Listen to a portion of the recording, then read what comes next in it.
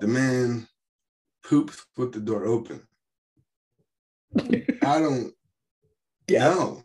That's not a day 3 situation. So that's not a year 7 situation. I've been with my significant other 12 years. That shit has never happened. Yes, it's never happened. Yeah, Scuba Steve and I are at the we're at the point where when we were first dating and we were traveling, if one of us had to poop, we went to the lobby bathroom. Yes, exactly.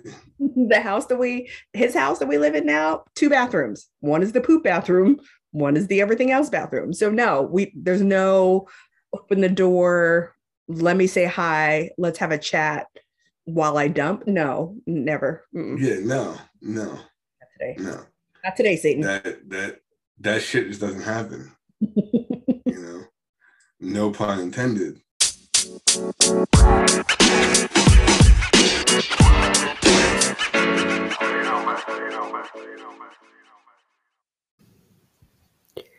You guys, you came back for another episode of Siblings Take on MAFS, where I, the divorced Gen X veteran viewer of the show Married at First Sight, discusses it with her married millennial rookie brother. In this episode, we take on goldfish as cereal, boundaries versus inflexibility, Olajuwon's cold, dark, sticky, glitter-covered mind, the reality versus reality show of marriage. Can you have a difficult conversation during a romantic moment? Is having a long-distance relationship a plus? The sensitivity around Lindsay's, we're going to call it her being triggered, but how her triggering triggers other people. Oh, and I find out what the fuck a treble clef is. So we are playing with the recording this week. Normally we plan to release on Tuesday, which is the normal day I release my podcast, but feeling like that may be a little bit of a lag for when the show airs. So we're going to test it out, releasing it on Saturday instead, and see if that helps a little bit, if that's a little bit more timely for you all. Shout out to my other fellow podcasters in this space, Altar Call, Married at First Sight podcast, Till Death Do Us podcast, and Regular Guys Random Thoughts podcast. You guys are awesome and keeping us on our toes. I realize that I'm adopting some of your style. And so that's why I put my brother in charge of developing the layout of the show, because I'm so influenced by these three awesome podcasts that I wanted him with fresh eyes to kind of lay it out for us. And he's doing amazing. He's keeping us from just rambling, although your girl here was in her cups, as my dad would say. I was in my stemless wine glass of peanut butter whiskey. And I think the microphone table that I was using, I tend to gesture with my hands when I talk, and I think I hit the table a few times. So please forgive us towards the end of the episode where things get a little choppy, but hopefully it's what you came here for. It's what you expect. Please rate, comment, review so we know if we're on the right path, if we know we need to make some improvements. We would love to make this listening opportunity as fun for you as fun it is for us to record. So without further ado, please enjoy the musings and ramblings of siblings as they take on Married at First Sight.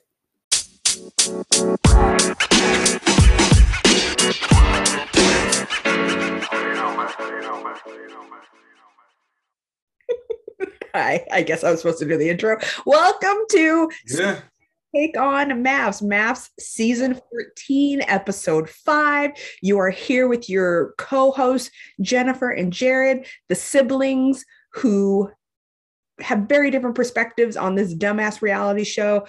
I am the divorced Gen X sister. My brother is the married millennial vet to the show. He's new to the show. So this is our chance to embarrass our families and talk about this dumb reality show in public. How are you doing today, Jared? I am doing great. Happy to be here. I'm better than Alyssa, I can tell you that.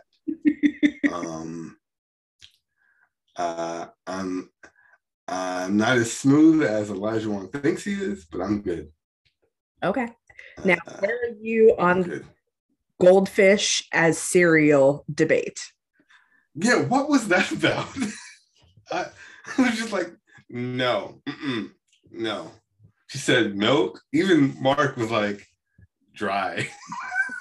I eat dry. I was like, good answer, bro. I'm gonna chalk that up. Not Lucky Charms. No, I'm chalking that up to shit white people like. I have never heard about that. Who would put goldfish in milk? That is, I get it. Like, oh, it's cereal. Cereal's hard. Just makes it soft. But like, I don't want soft and salty. Like soft and sweet, yes. Soft and salty, pass. Hard pass.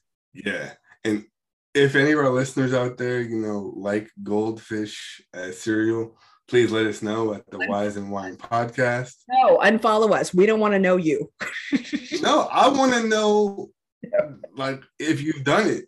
I don't want to, if you continue to do it, stop. You need help.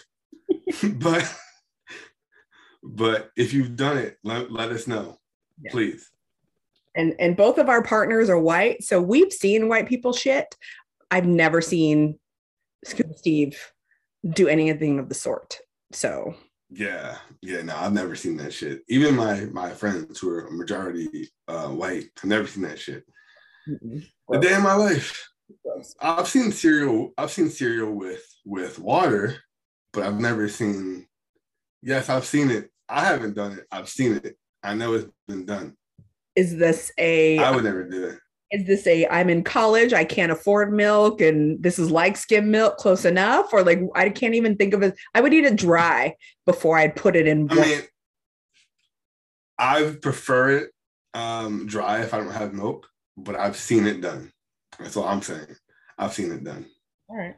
I mean, we'll have to name names offline because, ew. So gross. But yeah, let's get into this. Let's get into the episode. Overall,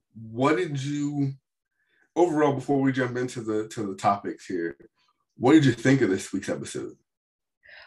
If I had to sum up this week's episode in 2 words, it would be inflexibility and testing.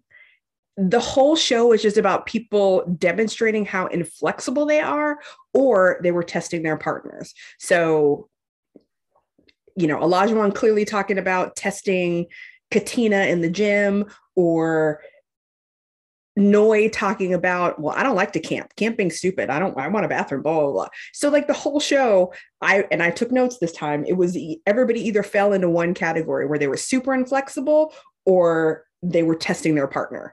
And I would say Jasmine and Michael were both of those things. So for sure. What about you?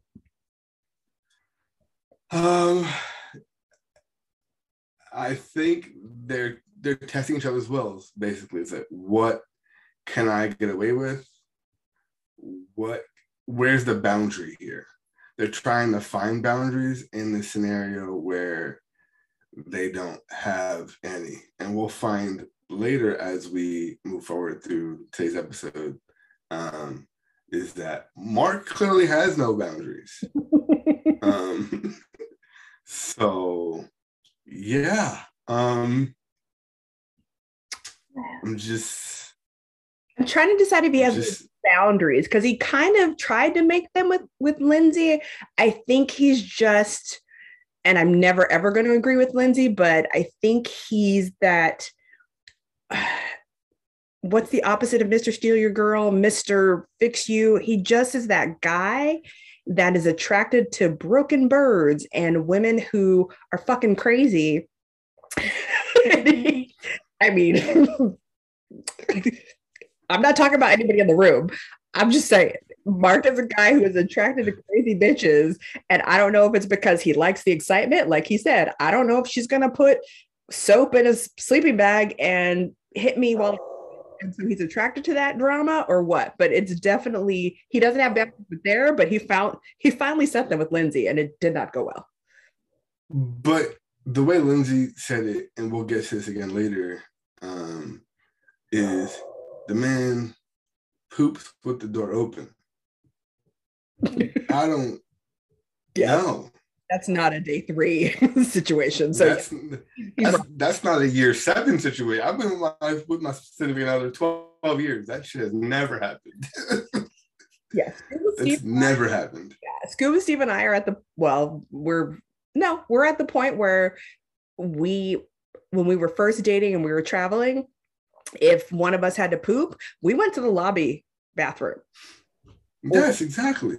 His house that we live in now, 2 bathrooms. One is the poop bathroom, one is the everything else bathroom. So no, there's no open the door, let me say hi, let's have a chat while I dump. No, never. Mm-mm. Yeah, no. Not today. No. Not today, Satan. That shit just doesn't happen. No pun intended, but yeah, for real. But yeah, let's dive into this. Starting off with Olajuwon and Katina. What is up with pushing her limit in the gym?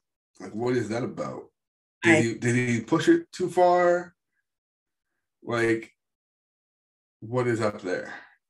I get that, hey, my physical appearance is real important to me. And also the physical appearance of my wife is important to me. So I get this way because I work out. I want her to work out too. So I get that, like, hey, we're getting to know each other. Let me share something that's important to you with me. So he kind of had a good idea. Where he went left was when he was like, no, don't hold it like that. Hold your core. Blah, blah, blah. No, that's not how you do a burpee. Like, it was way over the top to be so aggressive with her. Clearly she doesn't want to do this. She's doing this for you. Mm-hmm. Telling her she's got to do, he tried to make it. He's like, you need to do this to look good. And he remembered he was on camera, and then he was like, oh, and for your health too. Nobody's buying that fool. Yeah. He said something like, I forget what he said exactly, but it was something like, I don't do this for fun. Something along those lines. Like, I do this to look the way I look, and you will too. We're in the gym to work out. We're not here to have fun. I'm just like, bro, you're not even in the NFL. You're not a pro athlete. He was probably a D2 athlete, and never made it to the league. And he may be a D1 athlete. I don't know, but you're not now. I know. When Michael was doing those, what do you call them, pull-ups, and I was like, God damn, the guy's lats are just popping. He looked like a little tiny spawn, and Olajuwon is nowhere near where Michael is. So, bro, if you want to work out that hard, work out with Michael, not Katina. Katina's not. Yep. Exactly. And you would think that would be Michael's mindset, because Michael is a personal trainer. That's what he does for a living. That would be, oh, okay. You would expect him and Jasmina to be like that in the honeymoon, going hard in the paint.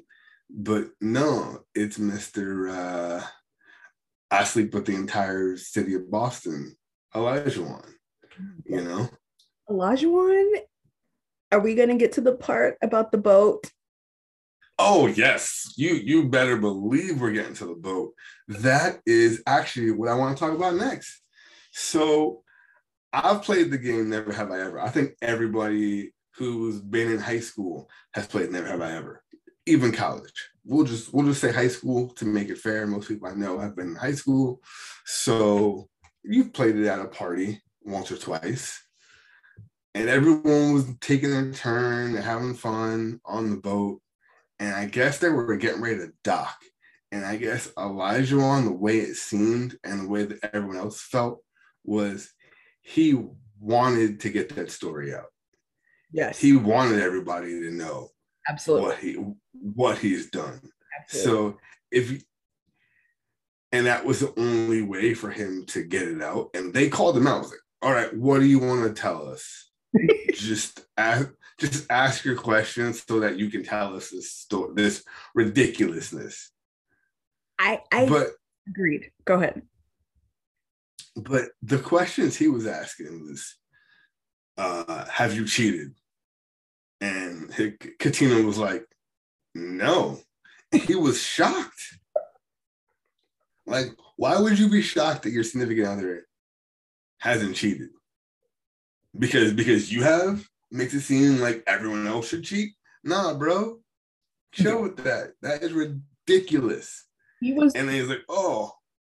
He was 30 minutes away from being like, all right, so who lets their woman put a strap on and peg them? Anybody? Like, so basically, yes. I'm just like, bro. I was waiting for him to be like, so which one of y'all want to sleep with me? Because I'm available. My wife might be okay with it, but I'll meet you at your room.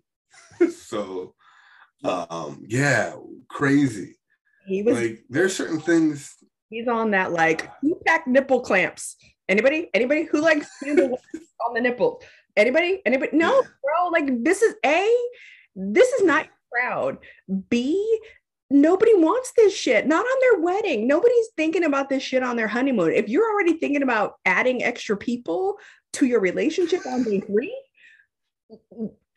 we're done, sir. Yeah, exactly. But that jaw-dropping moment that I will never forget, I was texting my boys about it. I was like, yo, because one of my good friends, his wife watches the show. Mm. So I messaged him. I was like, oh, hey, bro, did your wife watch the episode? And he was like, not yet. So I was like, oh, well, ask her if she's ever slept with people from the same family. And he was like, what? I was like, oh, like, like father, son, brothers, cousins, like, have they ever done that before? And he was like, why would I ask that? And then I explained the scenario where Elijah was like, yeah, have you ever slept with someone from the same family? And I'm sitting there like, hey, if I did, no one would ever know. So me and the people involved would know, but nobody outside of that would know. And he was like, oh yeah, I slept with a mother and a daughter, and everyone was like, together, separately, did they know about it? Like, everybody wanted to know. And he was more than willing to tell the story. And I was just like, but it's day 3 of your experimental marriage. Mm-hmm. But why would you? This is the same guy who also said, I want my wife to go with me to a strip club. So yes, this is true. Which I don't know if he told the experts that, but he certainly didn't not get matched with a woman who feels the same way. But I don't think not many self-respecting, successful females would put themselves in a situation where they're like, where it's a Friday night and they're like, hey, what you doing? What are we doing tonight? Oh, nothing. Want to go to a strip club? Yeah, sure. No. No. I never see that happen. I have friends who are in the lifestyle, and so I will not shame my brothers and sisters who like to add additional people into their homes and their bedrooms and all of that stuff. But it is definitely nobody talked the other person into it. It was this is a decision we've made together, and he is not with the woman who wants to be making that decision together.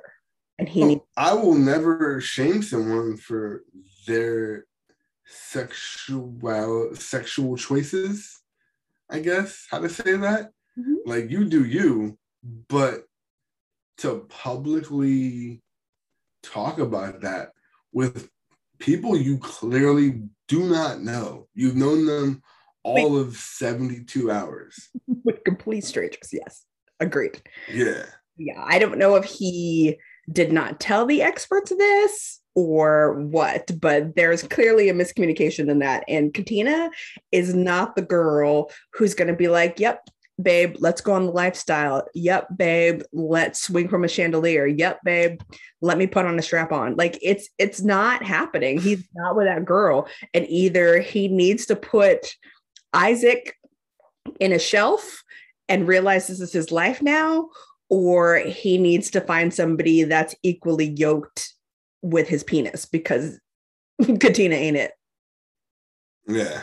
But at least not on day 3. Again, the people I know in the lifestyle have been together a minute. They didn't decide on day 3 of their relationship that we were going to swing and we were going to invite other people on our bed. Like, this is after we've established mutual respect, love.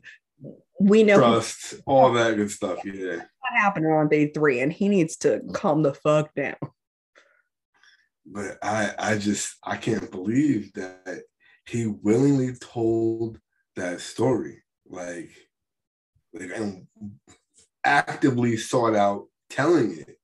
He actively sought out telling the story. Like, why would you day 3? Like, that's not even something I would tell my homies. Because in his that makes him the man. Remember, he's hanging out with his D1 guys, like we talked about last week. He's with that group of dudes that will forever be single, and they're going to be 70 dating 30-year-old women and being like, yeah, I'm the man. She loves me because I'm hot. No, she wants you for the money, but whatever. You're too recognize the difference. So no, he's never been in a situation where people are like, he's usually for being an idiot. I do have to say, when it's just him and Katina, he does say the right things. Like, he says, "Oh, I want you to be Mrs. Dickinson. You're now KD, Katina Dickinson. You're the one. We're gonna last. This is gonna be a lifelong thing." And almost brought Katina to tears. Is he for real? Or is he just trying to say the right things to consummate the marriage? Which I hate using that term because it sounds so clinical. Technical. Yeah. But I guess that's the way they can say it safely on the television show. So yeah. Is he just trying to lock it in, saying, all right, it's been 3 days. I'm saying all the right things now. So by day 10, I'm gonna bust it wide open. This is like I gross. What? What? I don't know. Like, that's how he thinks. I'm trying to get in the mind of Isaac over here. Is he gonna consummate the marriage by day 10? Like, I don't get into the mind of Isaac. It's a cold, dark, sticky place, and you don't want to be there. It is sticky and covered in glitter. I'm a little I would say, and I guess this is more of a question, but like, not a question. You don't slay this much puss because you don't have skills. I think he knows what to say, what to do to make a woman comfortable enough to sleep with him. Are there some women that he slept with that just want to be down and have sex for the night? Yes. But there's also another group of women where he had to woo, he had to try some skills, and he knows that skill is love bombing them. That skill is, let me give you a massage. Oh, honey, I don't want this. I just am here about you. So I think this is his normal game that he runs to get women into bed. So I'm not giving him any credit for being sweet, especially because if you notice, Katina never returns. He talks about, you're beautiful. I love you. You're so great. This is our future. You're my wife. She doesn't say anything back to him. Not once does she repeat back what he says to her, which I hope means she's peeping his game and she's not falling for it. I hope. But she did say she was going to be brought to tears because of how sweet and romantic it was. So she might be slipping a little bit. And I don't know. He's good at what he does. I mean, again, you don't end up in the digits of slaying puss that he ends up in without being good at what you do. I believe he is absolutely amazing at what he does. He knows what to say. He knows what to do to get women comfortable and get them in bed. I just don't think it's unique to Katina. I think this is what he does. So you think he's putting on game to consummate the marriage, and then he gonna flip once he consummates. He's gonna be Isaac all the time. I think he wants to believe that he's not going to be. I think in his head, he believes that this is him being changed. I don't have any confidence that that's the case. I hope I'm wrong for Katina's sake, but I just think that he thinks this is what he's supposed to say and do to his wife. Mm-hmm. Mm-hmm. Yeah, I can see that. Your wife this way, or you see that? Are you like, oh, when you wake up in the morning and you look over me and you smile and it's the best part of my day? Have I done that? Are you asking me that? Yes. Fuck no.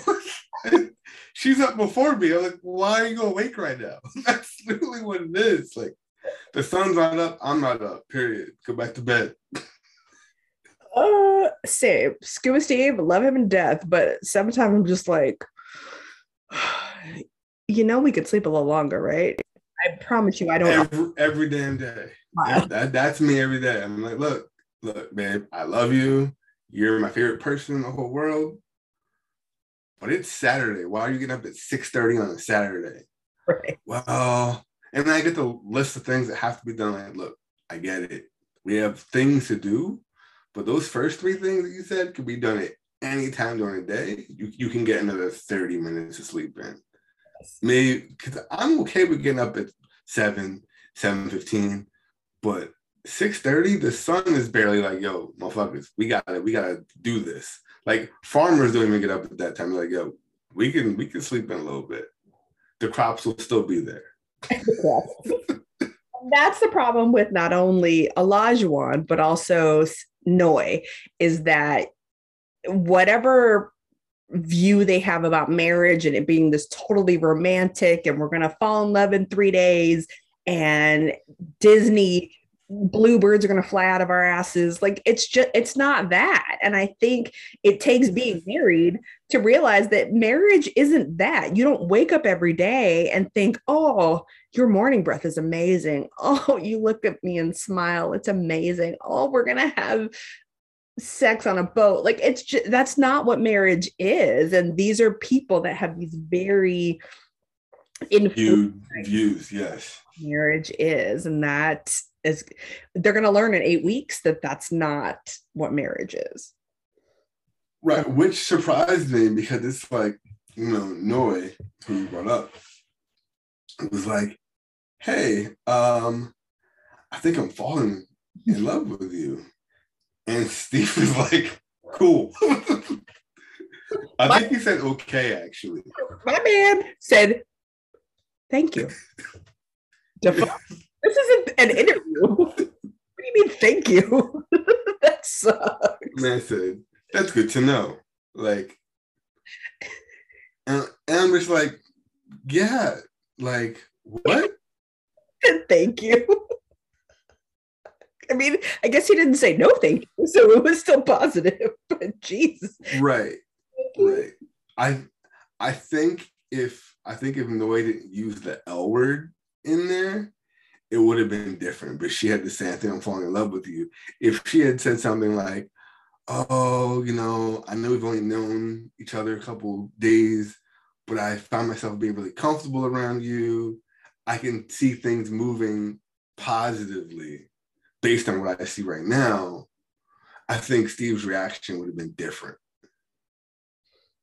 But she said, I'm falling in love. I can see myself falling in love with you. That would scare the shit out of anybody. That scared the shit out of a 13-year-old boy hopped up on hormones. Like, come on. I mean,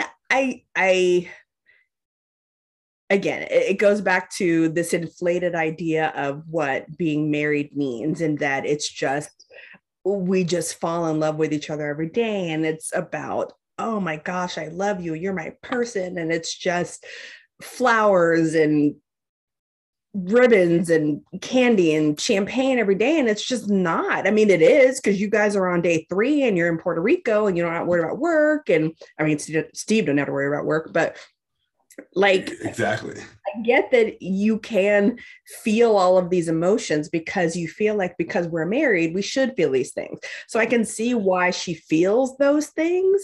But the one thing that drove me crazy about every couple in this episode was that they're so busy talking about the relationship, none of them are actually having the relationship. Exactly. Steve and Noi were the worst. They kept talking, like they were talking like they were doing a recap podcast. Like they would be remember we were on the boat and we were talking? That was funny, huh? What the you were there. Why are you recapping what happened today? Like fucking have your relationship. We don't need you to recap this stuff. It's weird. It's so weird. But this is also from the point of view of people who have been in relationships or are in relationships currently. Marriages. So marriages too. And marriages, yes, marriages.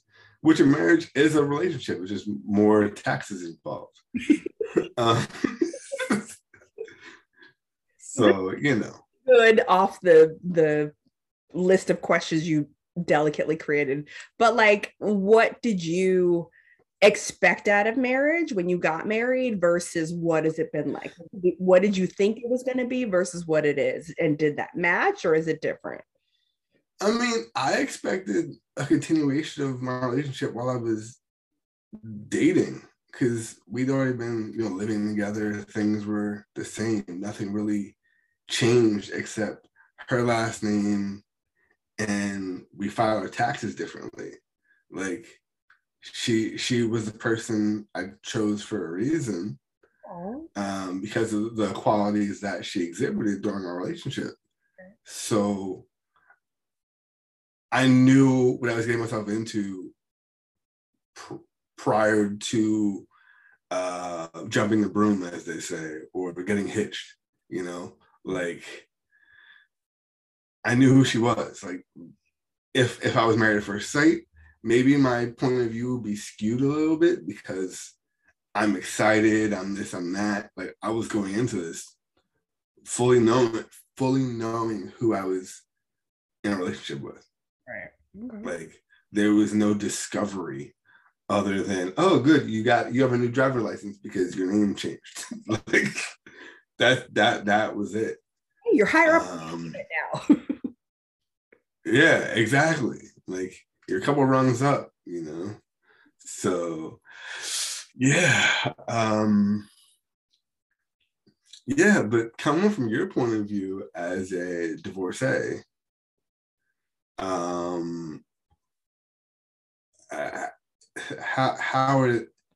how is their approach to the situation? Like, for example, Lindsay, the bad chick crazy one, was like, yeah, he's my person. He's the right person for me, but I won't tell him that because I don't want to scare him off. And Noi, who's like, oh yeah, I'm gonna tell him to see how he reacts. Like, is that something as someone who had a marriage and then looked for a relationship, how did you find the happy medium to find your new relationship with Scuba Steve? Oh, that's a really good question. And one that we did not practice.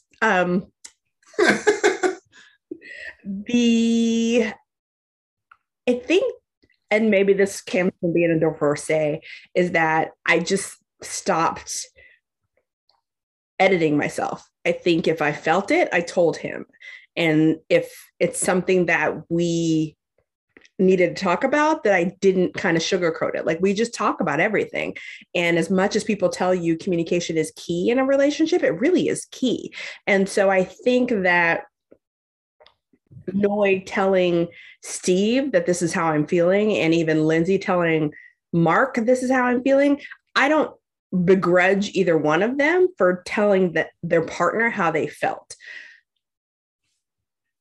And I think Steve eventually handled it well. The thank you was kind of brutal, but him saying, you know, I don't want to. Sorry, there's a fly running around. I see it. Yeah. I'm not crazy. There's a fly in here. For him to say to her, like, I'm not there yet, but I want to be there yet. So I want to be there eventually. So I think in terms of communication, Steve and Noi handled it really well. And I think that's why eventually, hopefully, they'll be a strong couple in the future, because I think she said how she felt. He said how he felt. And he didn't say it to make her feel better. And he didn't say it to kind of diffuse the situation. He said, this is how I am right now. And so I think from a communication standpoint, that's perfect. I think where Lindsay went fucking wrong is that when Mark told her in reverse how he felt, she went off the deep end and was like, fuck you, you farty McFarterson, whatever, which how am I going to feel comfortable communicating to you if I know you're going to go off the deep end if I tell you how I feel? So I don't think I answered your question, but I think what I learned from my divorce and what I have now with Scuba Steve is that you have to be comfortable communicating your feelings, even if it's not the right time, or it's not the perfect time, or you don't have an expectation that that person has a perfect response back. And so I think that's what as a divorcee. I have a curveball follow-up question for you with that one. Oh, hell. I know we talk about this, but it kind of goes back to something we've dealt with ourselves personally is, when you're communicating with someone and it is a serious statement, like how you feel in a situation, is, are you worried about protecting their feelings as you're projecting how you feel, or are you just going to say what's on your mind and what's on your heart per se? Or are you guarding their feelings as well? That's a good question. I think there's a way to say what you're feeling without hurting the other person. Like if we're using Olajuwon's crazy ass as an example, if he were to say to Katina, hey, for me to enjoy sex, I really need it to be adventurous. And this is what adventurous means to me. How do you feel about it? I think if he had said that to her in that way and in that tone, she may have been a little bit receptive to it versus him saying it out loud in front of people on a boat and a TV. All the couples. And in fucking America, like, you said this out loud on TV. I think if he had said to her, hey, babe, you're so sexy. I love you. Here's some things that really turn me on. How do you feel about it? And they could have had a discussion about it. I don't know if she would have been like, yes, let's have a threesome, but maybe she would have found a compromise that worked for both of them. And so I think there's a way to approach your partner without beating them over the head with your opinion. You're not trying to get them to agree with you like Michael and Jasmina, but there's a kind of approach a conversation where you find a middle ground. And I don't think I answered your question, but no, you did. I definitely found the answer I found the answer to my question in your delivery. Okay. So we're good there. Hopefully somebody but you brought up Lindsay going off the deep end. And I actually wonder here, you're at a quote unquote, in their eyes, a romantic dinner. Can you or should you have a difficult conversation in a romantic setting? So I want to say no, but I'm also somebody that is incapable of hiding my feelings, that if I feel it, it's on my face. And if I feel it, I have to get it out or I can't pay attention to anything else. And case in point, Scuba Steve and I think maybe on our second international trip, we had been together a year and a half. And it was whenever we traveled internationally, we traveled over his birthday.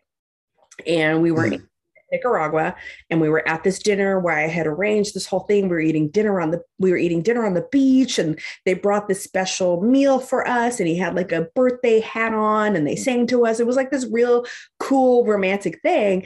And in the middle of dinner, his ex-wife texted him happy birthday. And I was like, the fuck? Say what? So could I have like, whatever, it's a text, it doesn't mean anything, and let it go? Or could I have been in my cups, as Dad would say?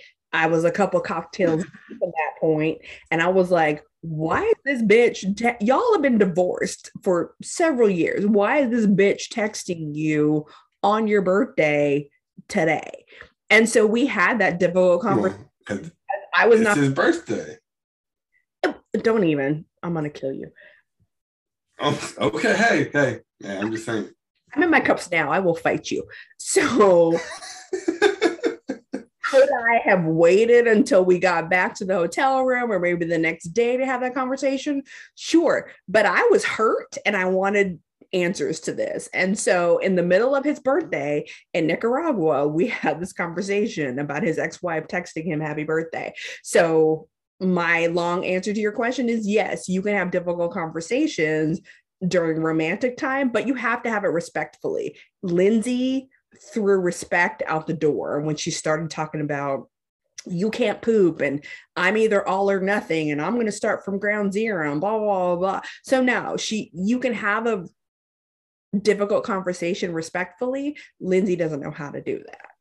What do you think? Do we think do we think Mark approached it incorrectly? Because apparently they did consummate the marriage. They did say all these things. He is defending her. They are huggy, lovey-dovey on a boat and in public places. And then you're saying, hey, let's dial it back, which is sending a mixed signal, which would cause her to go off the deep end? Or is she just not capable of having a difficult conversation in their first romantic setting? It's their first romantic setting at that too. So, you know, they don't have that understanding of what's going on between them and whatever they're trying to accomplish that night. Like, yeah, you can have tough conversations, but as long as you're able to say, all right, we're going to talk about this, but then we're going to go back to whatever the night is supposed to be, unless it's really tough. Like, look, I know we're at this nice restaurant, but this ain't working out. You can't have that conversation because it's over. But if you're going to in public, ass. If you're going to say, hey, look, I just want to slow things down a little bit, but I am enjoying being with you, then, you know, I don't know where they were in that meal, but I think his timing may have been off too. Like, he didn't let the romance set in. He kind of like jumped in and was like, hey, I want to get this off my chest, and then we can go have romance. Like, I think if he was like, hey, if he did the compliment sandwich as they teach you in business, you know, that would have been the way to do it. I think he said, hey, look, you're great, you're awesome, I'm enjoying my time with you, but I need you to slow it down a little bit because X, Y, and Z. And then said, but all that aside, I am loving who you are. That would have been better. Right. But I think the way he did it was just like, hey, tone it down a little bit. You're a little much. You're crazy. And she was like, what? I was about to give you some. Like, you was about to have the night of your life and you throw this shit in my face. So I'm going to embarrass you and tell the whole world that you clogged the toilet. Right. Man. That you fart in bed. I was going to put some soggy goldfish in your asshole tonight, but. Yeah, exactly. Did you watch, did you say you watched the after show? I did. Lindsay addressed it on the after show, no? I don't think she did. No, she addressed saying the love and stuff like that, but she didn't address the actual meal. Okay. Or she might have, but it was very brief. It wasn't like a revelation. She did say they consummated. Oh yeah, they did. She said we were close and whatever, or they consummated the marriage early in the marriage, multiple times that day, and right before dinner. Yeah, it was. I didn't need to know all that, but she told us, so I'm telling you. Right before dinner, and then he says, "Hey, slow down a little bit. You're too fast for me." Yeah, I just think he approached that the wrong way.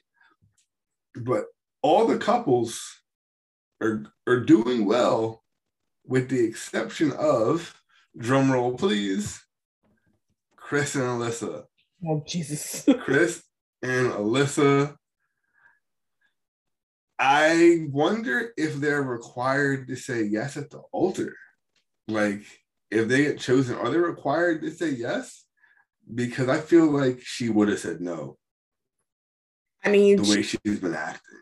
He basically did say no. I think to the point where she said to Chris, I think the experts made a mistake.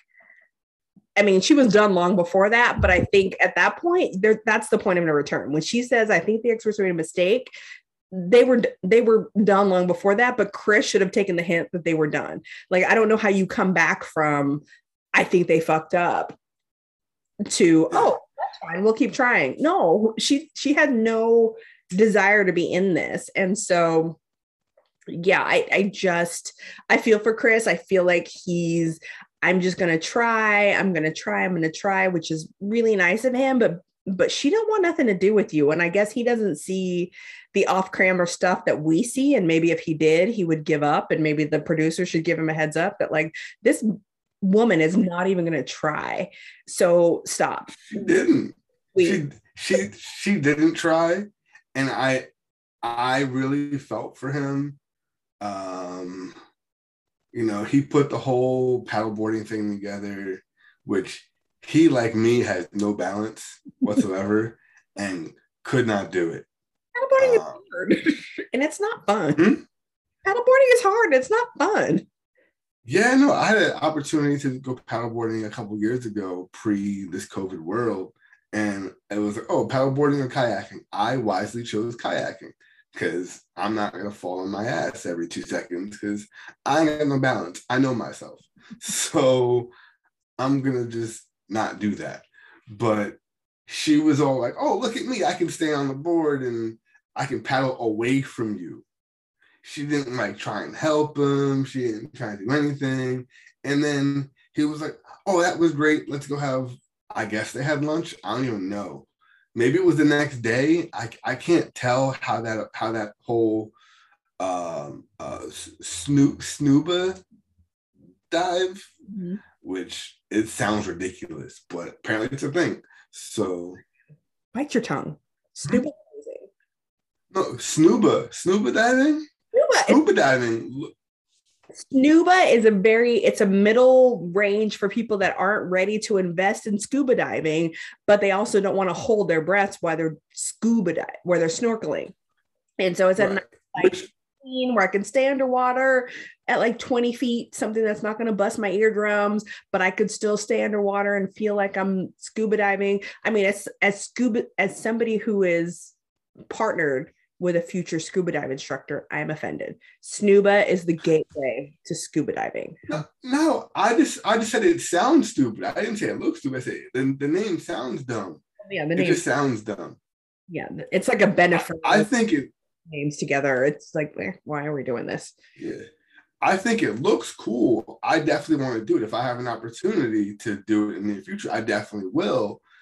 But I don't know why he needed the whole snorkel thing there when he had the regulator in his mouth the whole time. Like, you don't need the scuba the snorkel next to your face if you have the regulator on. That was my whole thing. It's so because when they surface and they're waiting for the boat or whatever to come to them, they can still breathe while they're at the water level. Got it. Okay, all right. But like I said, if I have the opportunity in the near future, I think I'm gonna take it. Do it. But trash bag Alyssa over here. I might even call her Oscar. I might just change her to Oscar the Grouch over here. She lives in a trash can essentially. Was like, that's not an activity. I said, that is the ultimate activity. Like, what are you talking about? It's not an activity. You are in the water. You don't have to be near him, which was your big concern. She's like, I don't want to be near him and all this stuff. And I'm just like, okay, then swim away from him. Like, you don't want to be near him, swim away from him. Like, tell him, like, hey, look, I'm just doing this so I don't get fined. The old Marshawn Lynch, sentimentality here, Exactly. Use that. Like, tell him, like, we're going to do this for the cameras, but don't kiss me. We'll hug, but don't kiss me. Which he did none of that. He never made any attempt at her. He was just trying to be polite man. And that's the weirdest all of this, where she's crying to the producer and she's like, I just don't like him. I hate him. And blah, blah, blah, blah, blah. He literally has done nothing to you. It's one thing to not be attracted to a dude. I get it. Not every dude is going to be your cup of tea, but to be an open asshole to him for him doing nothing. He has done nothing to you. Nothing. He's tried to be nice. He's tried to plan stuff that's fun, and you're just an open bitch to him the entire time. Does he have the most attractive body in your opinion? No. Is he the person that the psychic told you were going to be with?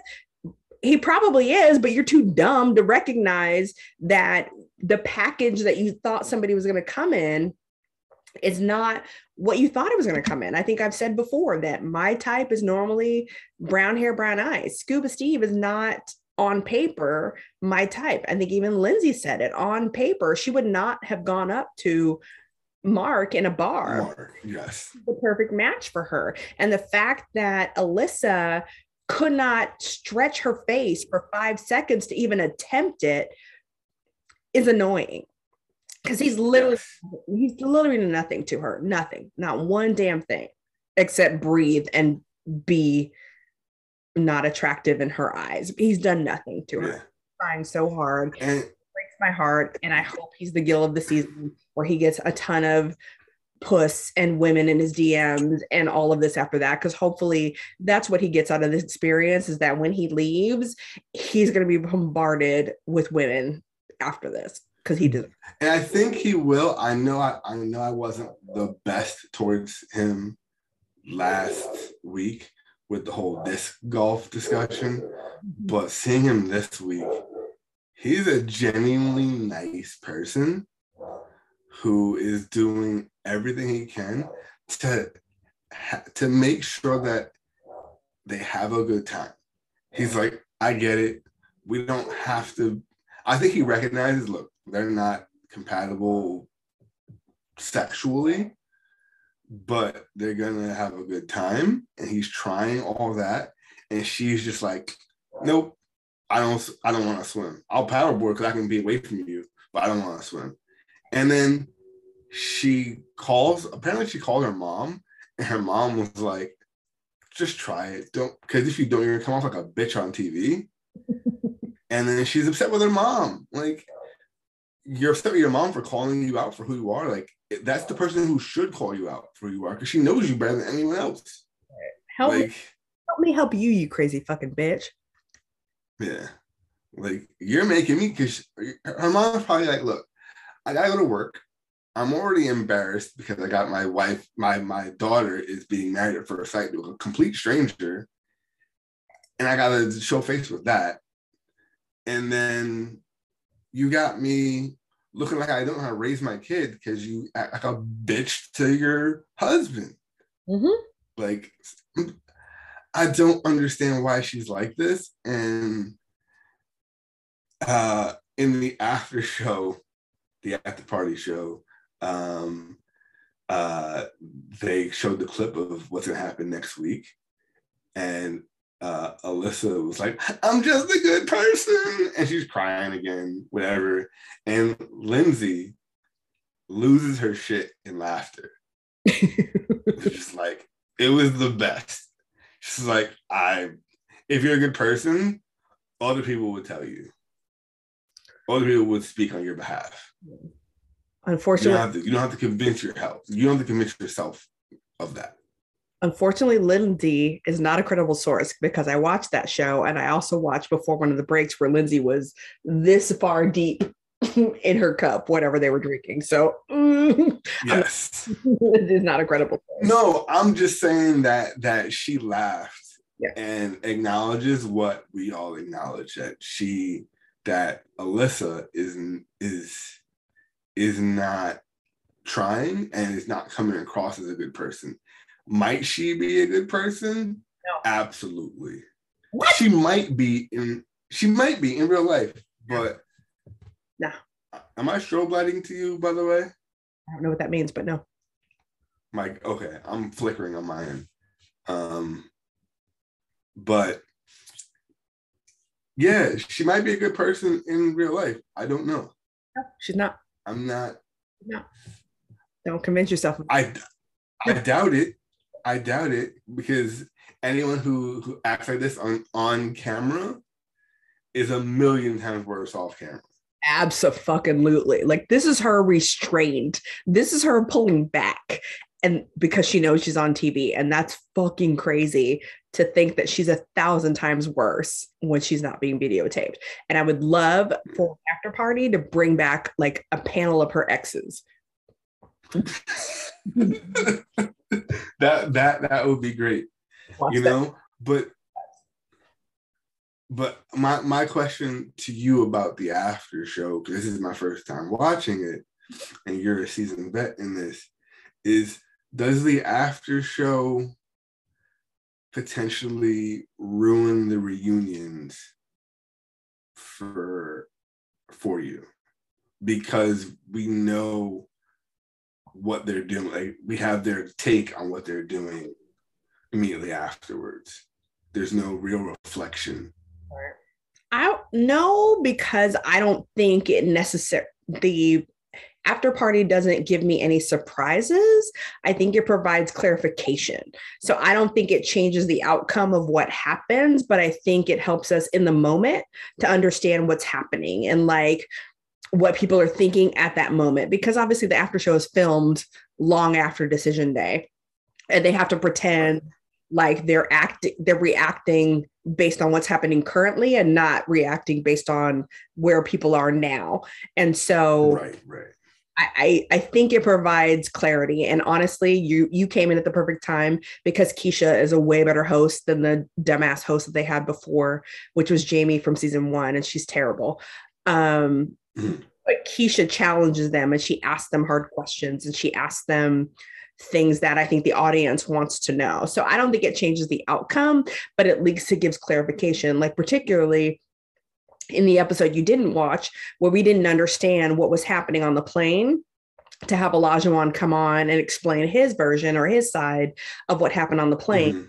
Versus, because we never saw it on the show, we only saw Lindsay's version. And so I think it provides some context and clarification on what's happening, which I think is really helpful in terms of understanding why everything is happening, why it's happening. Because I think in this one, we understood Lindsay had such a huge reaction to Mark saying he wanted to pull back.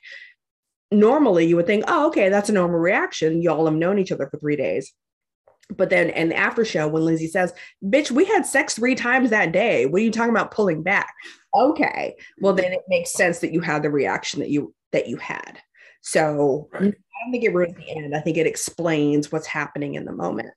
What about you? And, I think it's, for me, again, we do get more context to things, but I feel like they have to do the acting of, hey, we're still together. Like Katina calling Olajuwon this episode. Who knows if they're still together, And if he's with someone else, like what if he answered the phone and his new side piece is with him? Jesus. Why are you answering this bitch's phone call? Like the fuck? Like That's me. So Steve's birthday dinner. Why are you texting that bitch? Exactly. Like that could have been a whole nother situation. But I would prefer the after show, if they're gonna do it, have it be with past cast members giving their take, because they've been through it. They kind of understand what these people are going through. We do not, you know. And I think having someone, what is his name? I only remember him, the bald white guy with the redheaded female, and they have Caucasian sex. What is his name? Yeah, that's the only way I remember them. My wife would remember. Yeah. I think his name is Adam, I think. But anyway, I would love to see like them discuss it and like talk about it, or like Anthony and his wife from the Chicago's season, or even the ones that failed. They actually did that last season for Houston. I think it was the reunion recap. They had Ashley and Anthony and Vince and Brianna, and then I forget the third couple, but they had 3 past couples after the reunion kind of talk about. Right. I saw that. Right. It was awesome. And I think, to your point, it's good to have people who have been there provide some reflection on it. So yeah, you're right. I think they should, absolutely, but not Jamie Otis, because I fucking hate that bitch. Or would you, if you were a producer of the show, would you want the past cast members, in addition to the experts, to be a lifeline for these folks? Ooh, that is a really good question. I think it would have to be specific couples. I don't think you could just generalize it across all of them. I think it would have to be like a Ashley and Anthony who have been successful, or like a Stephanie and AJ, or I don't know why I can never remember this couple's name. They're so good. I follow them on Instagram. It's going to drive me crazy. But yes, if you have the successful couples and maybe they have dinner with them. Mm-hmm. I think last week you had said, do the couples need to be friends? And I think I said, well, maybe the boys and the men and the women need to be friends. So maybe if they have like a guys night out with the guys from past couples and a girls night out with the girls from past seasons, that would be good. That's a really good idea. Fucking send that to the show. Email the show. I might. But I would love to see like, for example, Bao have her conversation. No. Because Bao dealt with weird ass Johnny, or like Rachel, or Mindy from the DC season, who dealt with Zach, who didn't want to be with her, and was like, I'm gonna stay at my place and I'll see you twice for filming and that's it. I want to have her talk to Chris and be like, this is how you handle it. This is what I would do. Move on. She ain't the one. You just picking girls that you think are hot to come back is not a good I don't think Mindy's hot at all. No, Mindy's not hot. I just think her situation is prevalent. You think Rachel's hot? I mean, who doesn't? I think, yeah, Rachel's attractive. Yes, I'm not going to sit there and say no. Is your wife listen to this podcast? Does your wife listen to this podcast? No, but I tell her that. I think Rachel's attractive. Shit, I ain't nothing wrong with that. The better woman. I'm not gonna meet Rachel. We don't hang out. We don't hang out. Yeah, I'd be like, you said who's attractive? Fuck that bitch. Unfollow her on Instagram. I mean, she would. I don't follow her on Instagram anyway. But she would. She knows my type. She's not surprised when I say someone's attractive. She's like, oh, okay. Okay. Or when I try and deny it, she'll call me out. A much more strong, confident woman than I. If Scuba Steve was like, he was messing with me when we were early dating, and he started following all these Instagram hoes on Instagram, and I went on his account and saw that he was following all these people. I'm like, who is this man? And he's like, no, I just did that to fuck with you. And I'm like, that's not a good plan, sir. But yeah. No, but I also do it with people that I know we have no chance of ever meeting. Okay. Good to know. Like, that DC episode is not that. DC episode was filmed near where I work, near where my office was. That's near you. Yeah. So, I mean, there's a slim chance of us crossing paths. Actually, funny story that I'll mention now. We were at one of our wineries that we frequent. We're club members at. And we're out, it's summertime. And I guess the dad of one of the grooms was like, oh, my son's getting married in 2 weeks to a stranger. That's all he could say. And then we tried to figure out who he was, like by watching the show. And then we figured out who it was. And we knew instantly that they weren't going to last. So we're like, they're not going to last. That's not going to work. Yeah. So, I will cut this out if I need to, but you have a fraternity brother that knows one of the current cast members, right? Yes. I haven't gotten in contact with him about it, but I have reached out. He hasn't contacted me back. I think he's only involved in the initial like wedding. I don't think he's involved after that. Okay. But he is on camera. I am happy to see him on there. I will try and reach out to him again to see if I can get some insight. But I don't think he can tell me anything anyway. But if I hear anything, obviously I'll say what I can say. That'll be Wines and Wine Siblings Take on MAFS exclusive. Yes, that would be great. That would be awesome and fun, and all 5 of our listeners would hear that. So shut your face. It might have been me, 32 of the 36, but I might have been like 4 of them, so it's fine. Yeah, there we go. Yeah, I think the only couple we haven't talked about is Jasmine and Michael. Do you have any observations about what they went through? Again, knowing that the theme of this episode was inflexibility and testing your partner, how do you feel about the 2 of them? So in the like trailer for this week's episode, they made it seem like it was a bigger situation than what it was. When she was like, I will not be talked to like that. And I was like, oh, okay. This is gonna be good. Like, he said some shit that's messed up. And he didn't. He just said, you cut me off when I was speaking, and I appreciate that. And she was trying to defend herself, saying, I didn't. And he was like, but I was there. I know what you did. And in reality, she did not cut him off. There was a long enough pause between what he said about not consummating the marriage or whatever, and her saying whatever she said. There's a long enough pause there. So whatever he thought she said or thought she did not happen.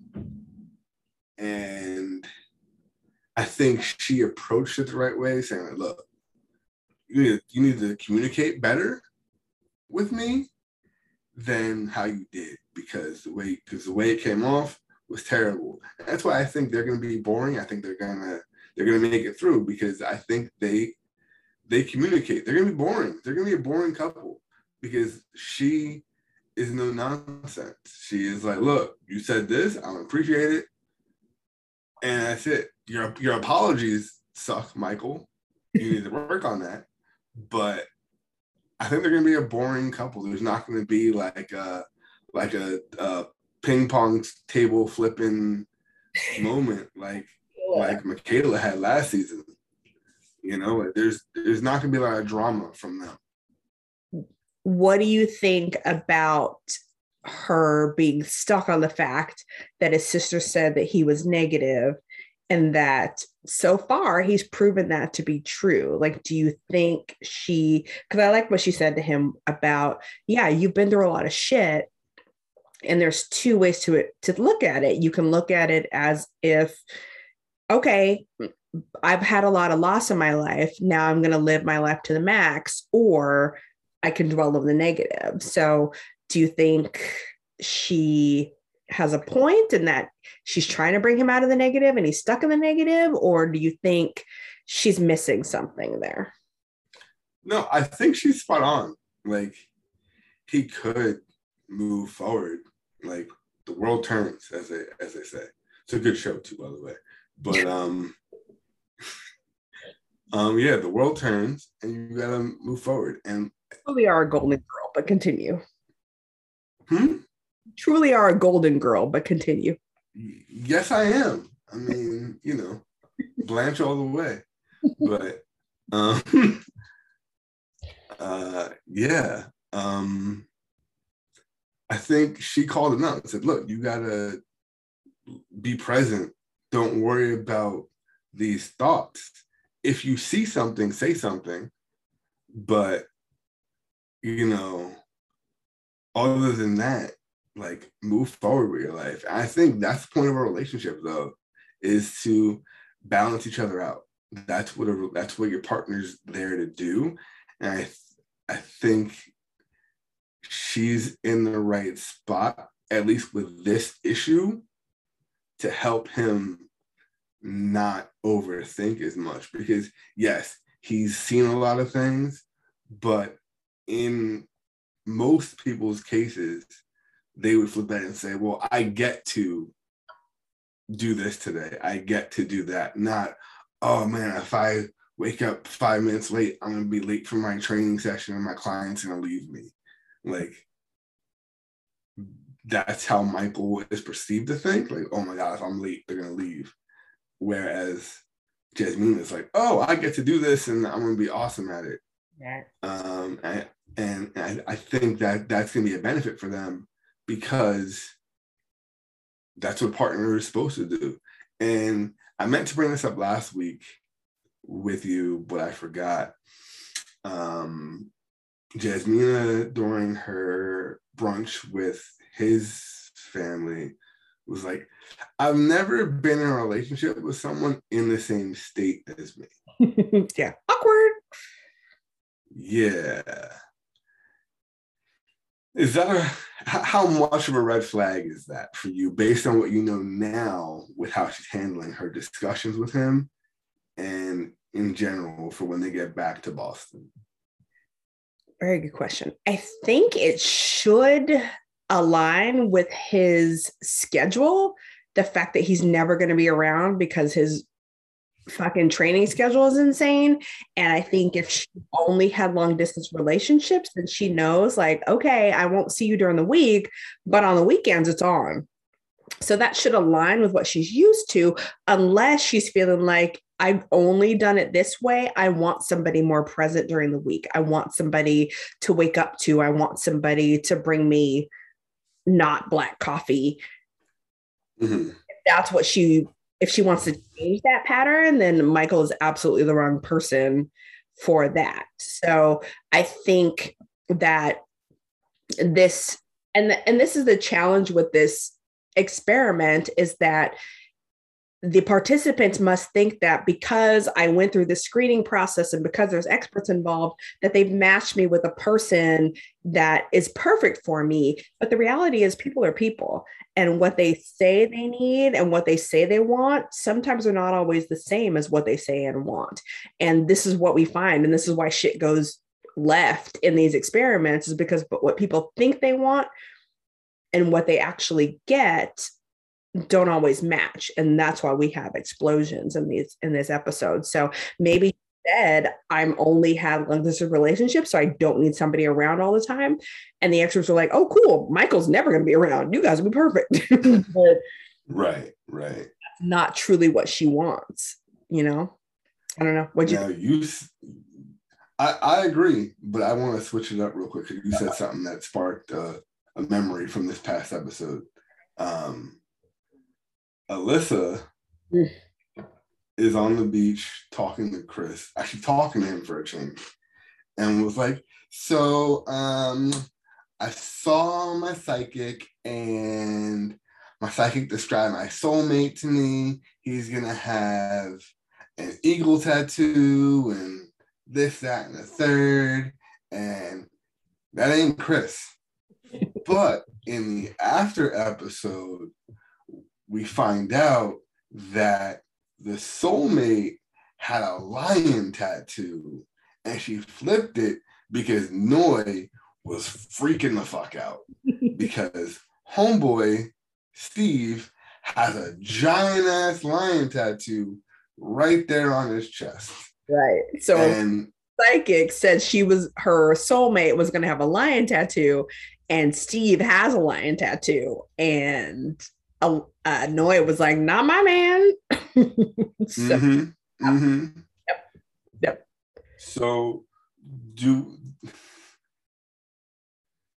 you think again, Alyssa or Oscar? We'll call her Oscar. I like it. Was like, hey, okay, psychic says lion tattoo, X, Y, and Z, all these things. Husband has a tattoo, but it's of a treble clef on his back. He has a treble clef on his back. I don't even know what the treble clef is. It's the musical signature. Oh, well, your wife said music. Okay, so you would know that. I don't know it.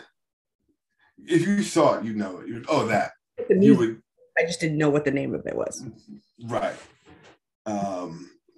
He has a fancy. He might have been in band. He might be, whatever. But good. That takes the nerd factor down. Oh yeah, no, it doesn't. It brings it up. Baby, if you listen to this by any chance, you're not a nerd. I love you. I know you have a similar tattoo. But I said it to her while we were watching the show. I was like, "Oh, look, you matching tattoos," and she looked at me with a death stare. To be honest, but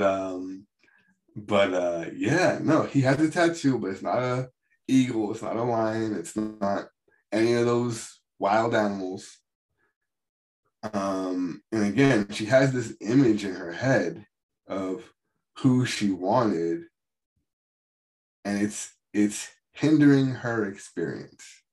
Although she said she wants to have a good experience, she wants all these things, but she's not getting that, and she's not allowing herself to get it. The key word is allowing, I think, because Chris may not meet her physical requirements.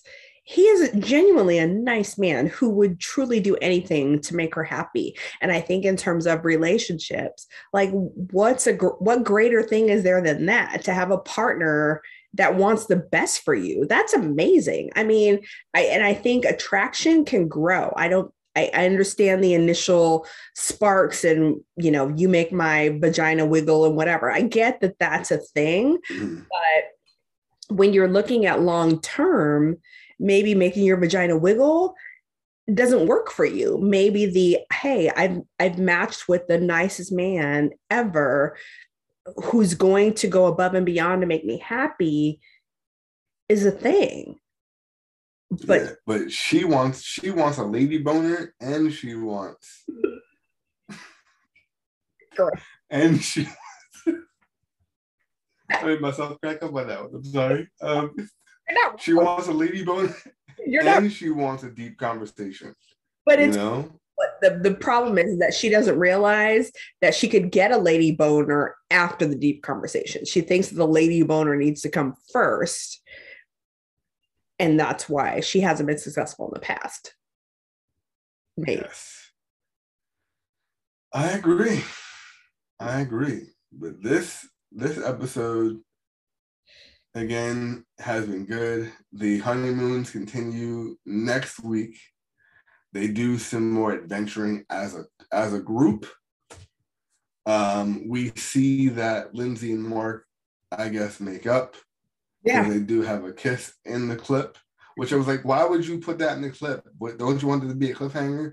Yeah. You have poor editing. But you suck at your jobs, editor. Basically, that's how I felt. It's like, oh, well, they make up, so screw it. Like, no suspense. Yeah.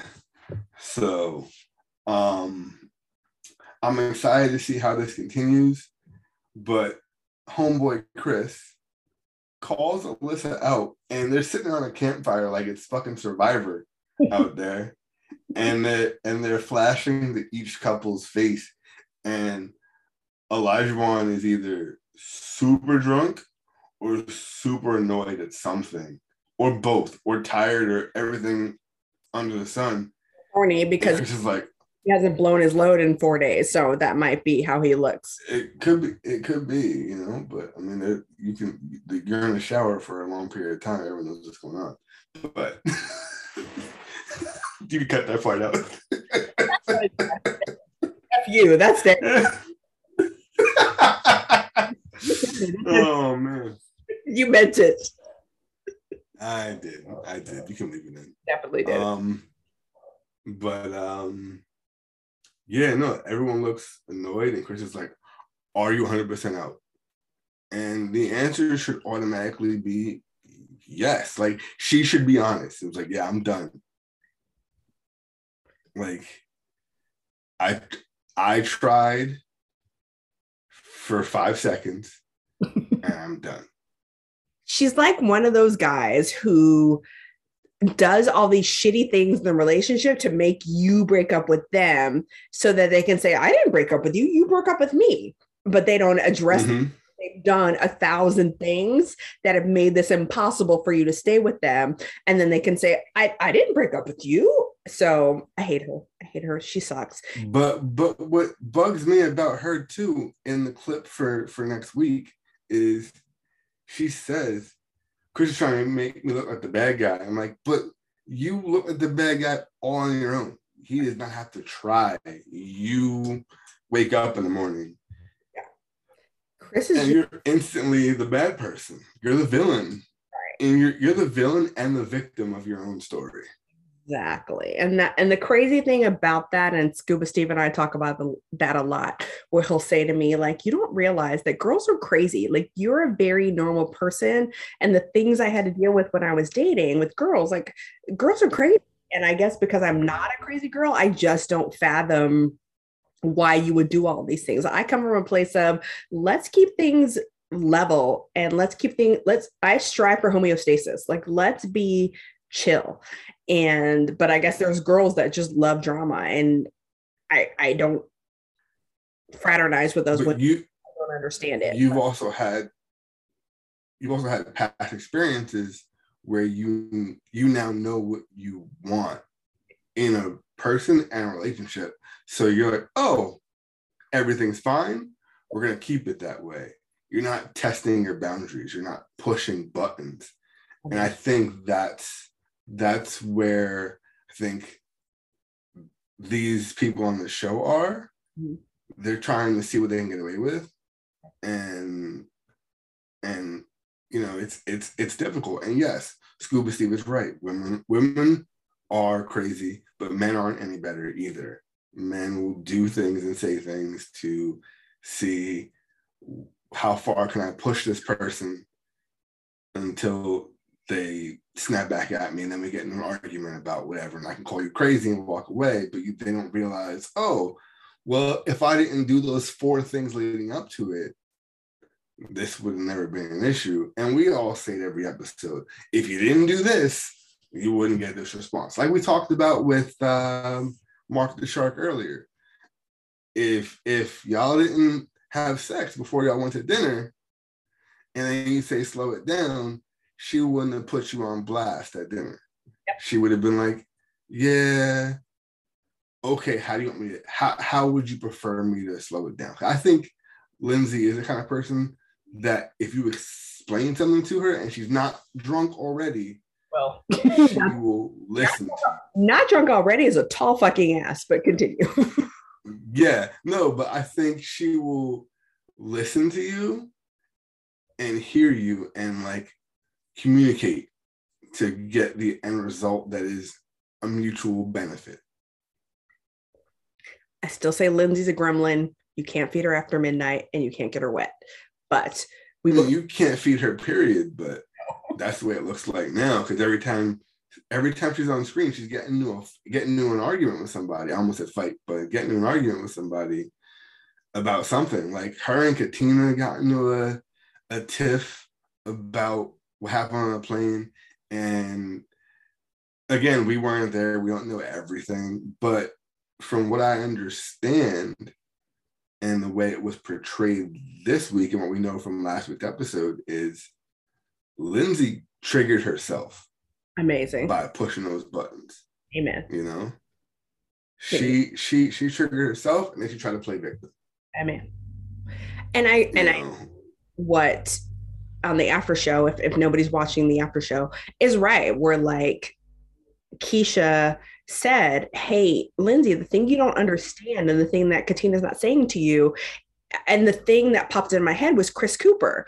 And Chris Cooper being this random ass bird watcher in a park in New York City, and this white woman coming up to Chris because Chris told her, hey, put your dog on a leash. And that woman going, well, I'm going to call the cops on you, and screaming white tears and I'm being assaulted. Like, that's the situation. And that's what Lindsay isn't understanding, is that when you start talking to Olajuwon about, oh, do you want to fight me? You're bringing this to a level that's not safe for him.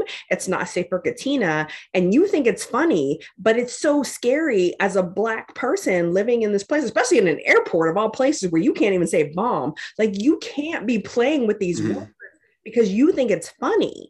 And that's the issue. And that's the thing that she wasn't getting. And that's the thing that I don't think Katina, because she was frustrated and nervous, and I give Katina the fact that her hands were shaking as she was talking to Lindsay, because I think you can be a strong Black woman, but still be affected by what's happening.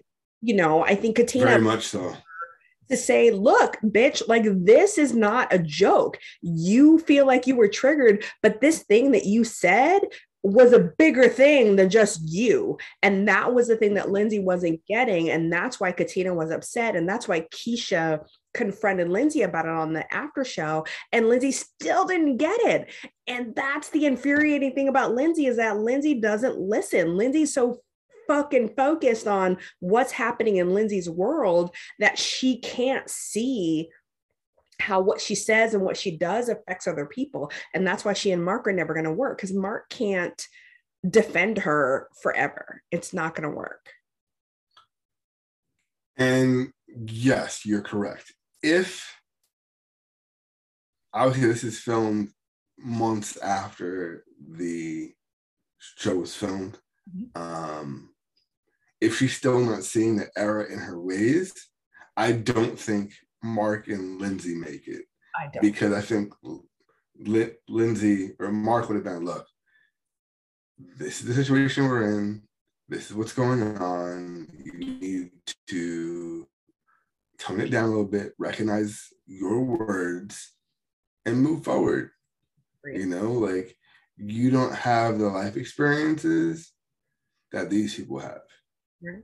You know, like, yes, you're a hospice nurse. We get that. You've seen people at a tough time in their life, but as soon as they leave your hospice hospital, it's done. Your time with them is done. They still have to move on with who they are. And yes, that triggering moment of, oh, you want to fight me amongst friends is funny, but I'm gonna guess her height here. She's a 5'3" female, arguing with a assumed 6' plus Black person, or Black people, because Katina was involved as well. Looks bad. Those optics look terrible. And the show did a good job of not recording that, because no matter how you air it, everyone looks bad. Because Lindsay looks bad for arguing with Black people, and then Black people look bad for defending themselves. And however you edit that, they're all gonna look bad. So good job of not editing that, or not airing that.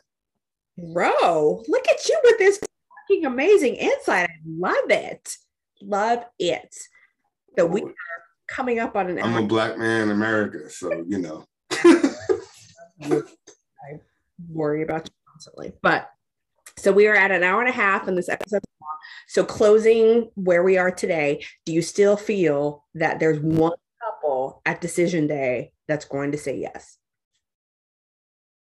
Yes, I do. I still think it's Michael and Jasmina. What? Because they're boring as shit. Yes, I said that from the beginning. I said Michael and Jasmina are going to make it because they're boring as shit. I thought you were rooting for Noi and Steve. No, I'm pretty sure it was Michael and Jasmina. Okay. You're wrong, but okay. But I could see positive growth with Noi and Steve as well.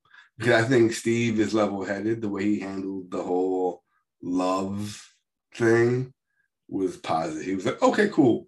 But I'm gonna circle back to it later and talk about it. And his approach to it, it's been 3 days, and he didn't fall into that lust trap is good for him and shows his maturity at 38. At least not yet. He's falling into the trap, but at least not. It may come later. Yes. But he does praise Olajuwon as smooth, and he's taking notes from Olajuwon, which worried me. But I was like, he ain't the one. He ain't the one. Go call Gil from Houston. He's the one. Yes. Don't take notes from Olajuwon. Notes from Gil. Ugh. Gil could do a masterclass. I mean, I follow him on Instagram, or I follow a couple of Mavs accounts on Instagram. Apparently he was spotted with a young lady that looks surprisingly like Mirla in a Louboutin store. So who knows what that means. Louboutin? What happened to saving your money, bro? He was wearing Louboutins at the reunion. So maybe Mirla broke up on him positively. Who knows? Hey, growth is all that matters, right? Growth and maturity. Yeah. We'll hope for that. All right, brother. This is the wrap up of season 14, episode 5. Any closing thoughts that you have? Any hopes, predictions that you have for episode 6? Lindsay, Alyssa comes clean on her intentions. Mm-hmm. That's my hope. I think Olajuwon and Katina consummate the marriage. I think they have and just don't want to admit it. Probably. All right. So thank you for all of the listeners that have joined us for our second episode of Mavs or Siblings Take on Mavs. Please feel free to comment or send us any questions, comments, concerns to wiseandwine@gmail.com. Leave comments below, and we will join you next week for episode 6. Thank you, Jared. Thanks, sis. Bye.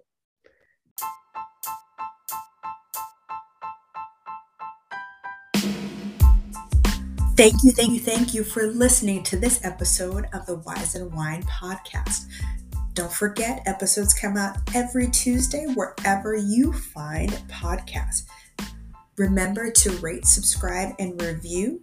You can also find information about my guests on my Instagram page at Wise and Wine Podcast, or send me an email if you have any questions, comments, or concerns at wiseandwine@gmail.com.